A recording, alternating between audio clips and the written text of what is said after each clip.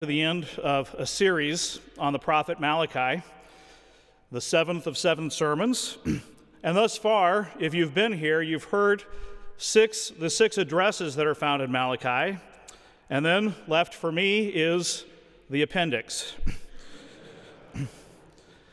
Yeah, that's what most people call these verses, the appendix. But, it's a pretty nice appendix when you stop and think about it. It's an appendix that has both Moses and Elijah together. These two parts, you've got this statement that sounds like it comes right out of the book of Deuteronomy, sort of a friendly, divine reminder to remember the Torah of Moses. That's nice. And then also this promise that the last of the writing prophets identifies who the next prophet's going to be. And it's none other than Mr. Prophecy himself, the prophet Elijah. And that promise, some people call it perhaps a warning or even a threat when you look at the last words, but kind of this nice Deuteronomic reminder to remember the Torah. And then I promise that the next guy who's going to come is Elijah before the great and terrible day of the Lord comes. Kind of an exhortation and a promise. Kind of a nice way to round out the book of Malachi. And then some would say kind of a nice way to round out the book of the 12. And then if you're looking at the Masoretic text, kind of a nice way to round out the Nevi'im, the whole prophetic corpus. And then, of course, in our English Bible, kind of a nice way to round out the entire Old Testament. Though, of course, these orders are somewhat arbitrary, perhaps. But at least it's a nice way to round out the book of Malachi and the book of the 12. But I have to tell you, I'm a little hesitant and uncertain that I've got to expound upon these words here. Well, in part because this is usually called the appendix, but I found a few commentators who said that this was actually part of the sixth and final address, which means this should have been read last week, and I shouldn't have to be up here today. Then there's the fact that R.H. Smith and some other scholars don't even think Malachi wrote these words. They say it looks a little too nice to have Moses and Elijah together, and never has Elijah been identified as the messenger anywhere else in the book. And so they think this is the work of a later Jewish editor or scribe. And probably when the 12 books come together, they put this nice sort of reference to Elijah and Moses at the end. And of course, if that is true, then I don't need to be here at all. But of course, then there's all those other conservative evangelical scholars who think that Malachi wrote it, that it's the appendix. And I guess more important for me, those who planned this series planned that this would be the appendix, and so here I am. Of course, I'm a little hesitant and uncertain for another reason. I don't know quite what you're expecting to hear from me today, and for a couple of reasons. Those of you who were in chapel, I think about 3 weeks and 2 Malachi sermons ago, may have heard that it was promised or maybe threatened that I would be preaching the gospel. And then I look at this text and I wonder, where is the gospel? I feel cheated. I would have rather had the sixth address, where I think you actually have pretty clear gospel in the book of Malachi. Gospel, what would have been heard as promise by the people that Malachi addressed back in that sixth address that we heard actually in whole last week and then a second time last Friday. The promise to those who fear the name of Yahweh, when they're concerned about how there seems to be no distinction between the evildoers and those who obey Yahweh, that Yahweh promises them that there is going to come a day when he's going to make the distinction clear, and everybody is going to know who everybody else is. That those who fear Yahweh, they're his treasured possession, that he is going to spare them as a father spares the son who serves him, that they will see the distinction, that this day will come like a burning oven for the proud and those who do evil, and they're going to be burned to ash, and the righteous are going to walk on their ashes. But for those who fear the name of Yahweh, this day is going to be the sun of righteousness, rising with healing on its wings. And they will go out like calves leaping from a stall. Kind of a strange comparison, that about the calves. But I guess anybody who's ever worked on a ranch probably gets the idea. When you see those calves, when they get free into the open space, there's a certain exuberant joy that you see on display. And they even run around the pasture for a while before they even settle down to eat and graze. I don't know if that's what Malachi was talking about. And I remember that when the calves did that with us, usually it's when we were branding them, and they had a good reason to get away from us. But nevertheless, I could picture that comparison, that simile, and I could sort of see perhaps what Malachi is talking about. I even looked for a hymn, traditional or contemporary, that might have words like, "As a fenced-in calf desires open pastures, so I long for the day of Yahweh."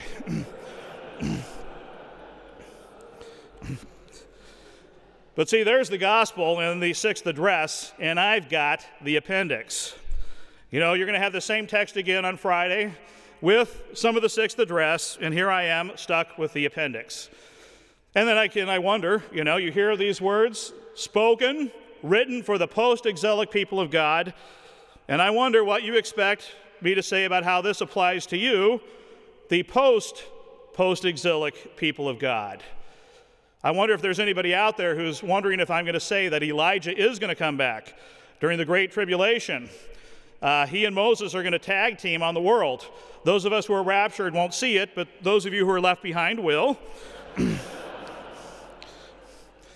And of course, this has to be because it literally says Elijah there, and it has to be literally true. And in Hebrews it said, it's appointed for every man one time to die, and Elijah didn't die. Why? Because he's going to die during the tribulation, Revelation 11. His partner is going to be Moses, who's also going to die. That doesn't make sense because he already died once. Well, you shouldn't be too literalistic with it, I guess. But I'm not going to say anything like that. But then you may wonder, well, what am I going to say to you? Remember the Torah of Moses. I'm sending Elijah the prophet. I could simply say, yeah, Elijah has already come. The messenger of the covenant has come. And Jesus is the end of the Torah. I could grab my remote and hit the fast forward. Let's go up through the Gospels to maybe Matthew 17, Mark 9, Luke 9, where we see Moses and Elijah together, not just on the page, but there on the mountain of transfiguration, in the narrative, standing with Jesus. And yet it's Jesus, the Son of God. He's the one shining with his Father's glory. Not Moses or Elijah. He's superior to them. He's their hope. He fulfills the Torah and the prophets. Listen to Jesus. But then you may stop me and say, well, let's go back. Before we get to Moses and Elijah there, what about Moses and Elijah here? Okay. Remember the Torah of Moses, my servant, statutes and judgments, which I commanded him at Horeb for all of Israel. Kind of a nice divine reminder to remember the Torah. And I suppose if we're looking for gospel, us Missouri Synod people might think, well, this is obviously law. There's an imperative. And if you translate Torah as law, it's going to sound like law. Also, statutes and judgments. And indeed, God has decreed how he wants his people, Israel, to live. And God wants his post-exilic people of Israel to live this way. It's hard to think of this without adding the words, to walk in them, to live in them, to keep them, to obey them. Remember the Torah of Moses, to walk in these things. At the same time, you can't remember the Torah without remembering what God did in choosing Abraham, in choosing Israel, in saving Israel from Egypt, bringing them to Sinai and making them his people, for not wiping them out when they worshiped the golden calf, or all those other times they sinned against him. Indeed, when you look at the Torah, that's where you find out that the God of Israel is this kind of God. He's a God who is merciful, patient. He remembers his covenant faithfulness. And so we heard earlier in Malachi 3, verse 6, where God says, "For I, the Lord, have not changed, and you, O sons of Jacob, have not been finished off. I haven't wiped you out because I'm the same God." The same God in the Torah, this merciful, patient God. Yes, he wants his people to live a certain way, but you can't remember the Torah without remembering what the God of Israel did too. Maybe a little gospel there as well. Then the promise, behold, I'm going to send you Elijah the prophet before the great and fearsome day of the Lord comes. And he is going to turn the heart of the fathers to the sons, and the heart of the sons to the fathers. I guess if we put a period there, it might sound like gospel, but then it goes on. Lest I come and strike the land with utter devastation, unless I wipe you out. A lot of people say that ends on a note of judgment, but then stop and think, take a step back. It appears that the God of Israel does not want to strike the land with utter devastation. Therefore, he's going to send Elijah the prophet first to warn his people, to give them one last heads up before that day comes. And you might think, how like the God of Israel, a God who's patient, merciful, who remembers his covenant faithfulness, who remains faithful to his people even when they are faithless and when they sin against him. And talking to my teacher, now colleague, Dr. Paul Robbie, on this passage, he told me how these two poles now define the post-exilic people. They're to be a people who remember the Torah and a people who live with this eschatological hope, looking for the day and looking for Elijah to come first. And they're not to fall off on either end, to get so wrapped up in the Torah they forget the eschaton, or so wrapped up in the eschaton they forget the Torah. But these two things define them. And this last parting shot of Malachi tells God's people at that time, this is what's important. This is where I want you to live. And so what about us? The post-exilic people of God? Well, I suppose I can give you this warning. You think it's late? It's a lot later than you think. Elijah has come already, and they did to him whatever they wanted. The messenger of the covenant has come already, Jesus of Nazareth, and they did to him also whatever they wanted. John the Baptist was beheaded, Jesus was crucified and killed, but God raised his son up, and that same Jesus is going to return on the last day in the clouds in his Father's glory with the angels. And it's later than you think. They were given the sign of Elijah. I can only tell you that there's one sign, the sign of the Son of Man coming in his Father's glory, of Jesus coming back.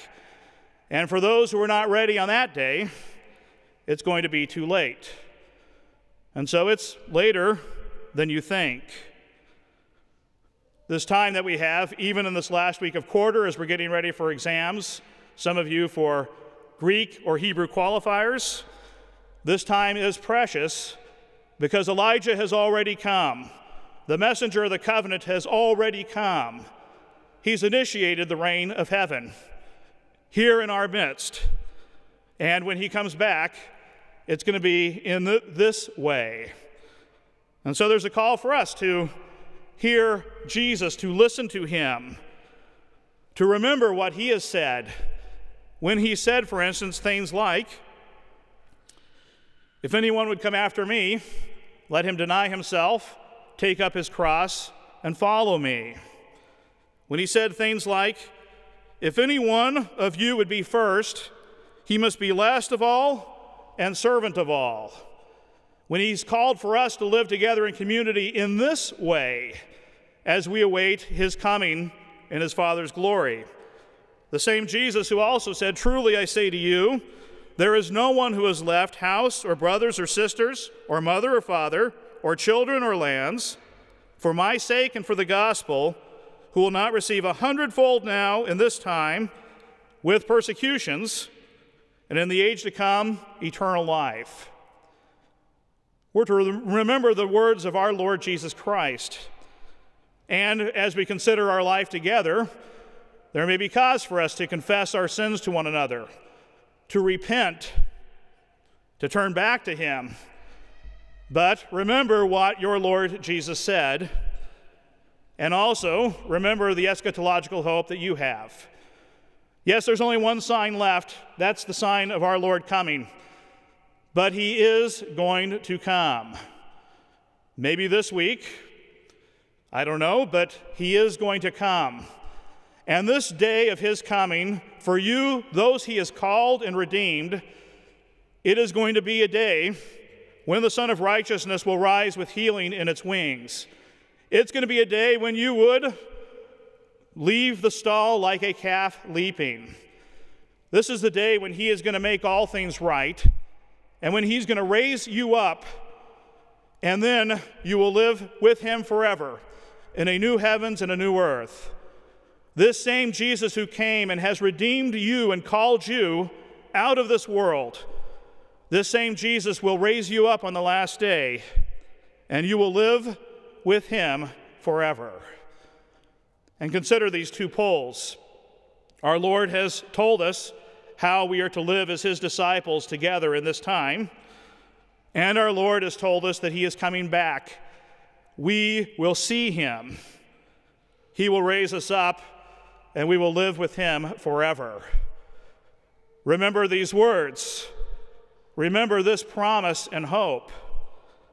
Perhaps it's fitting that it comes this week, as many of us may feel pressed by work, by upcoming exams and papers that are due. We may think that there is no distinction, or if there is a distinction, it's between sort of those who are making it and those who are not. We may wonder if the world looks at us and sees anybody at all. And yet, our identity is found in our baptism into Jesus, and the Father knows who you are, and the Father will keep you, and his Son will return for you to raise you up and give you everlasting life. No matter what happens this week, this is what your Lord Jesus Christ is going to do for you, because he has redeemed you and made you his own. And so may the Lord God, our Heavenly Father, keep and preserve you in the words of our Lord Jesus Christ and in the hope of the resurrection, both now and unto life everlasting. Amen. Now may the peace that passes all understanding keep your hearts and minds in Christ Jesus. Amen. We stand for prayer.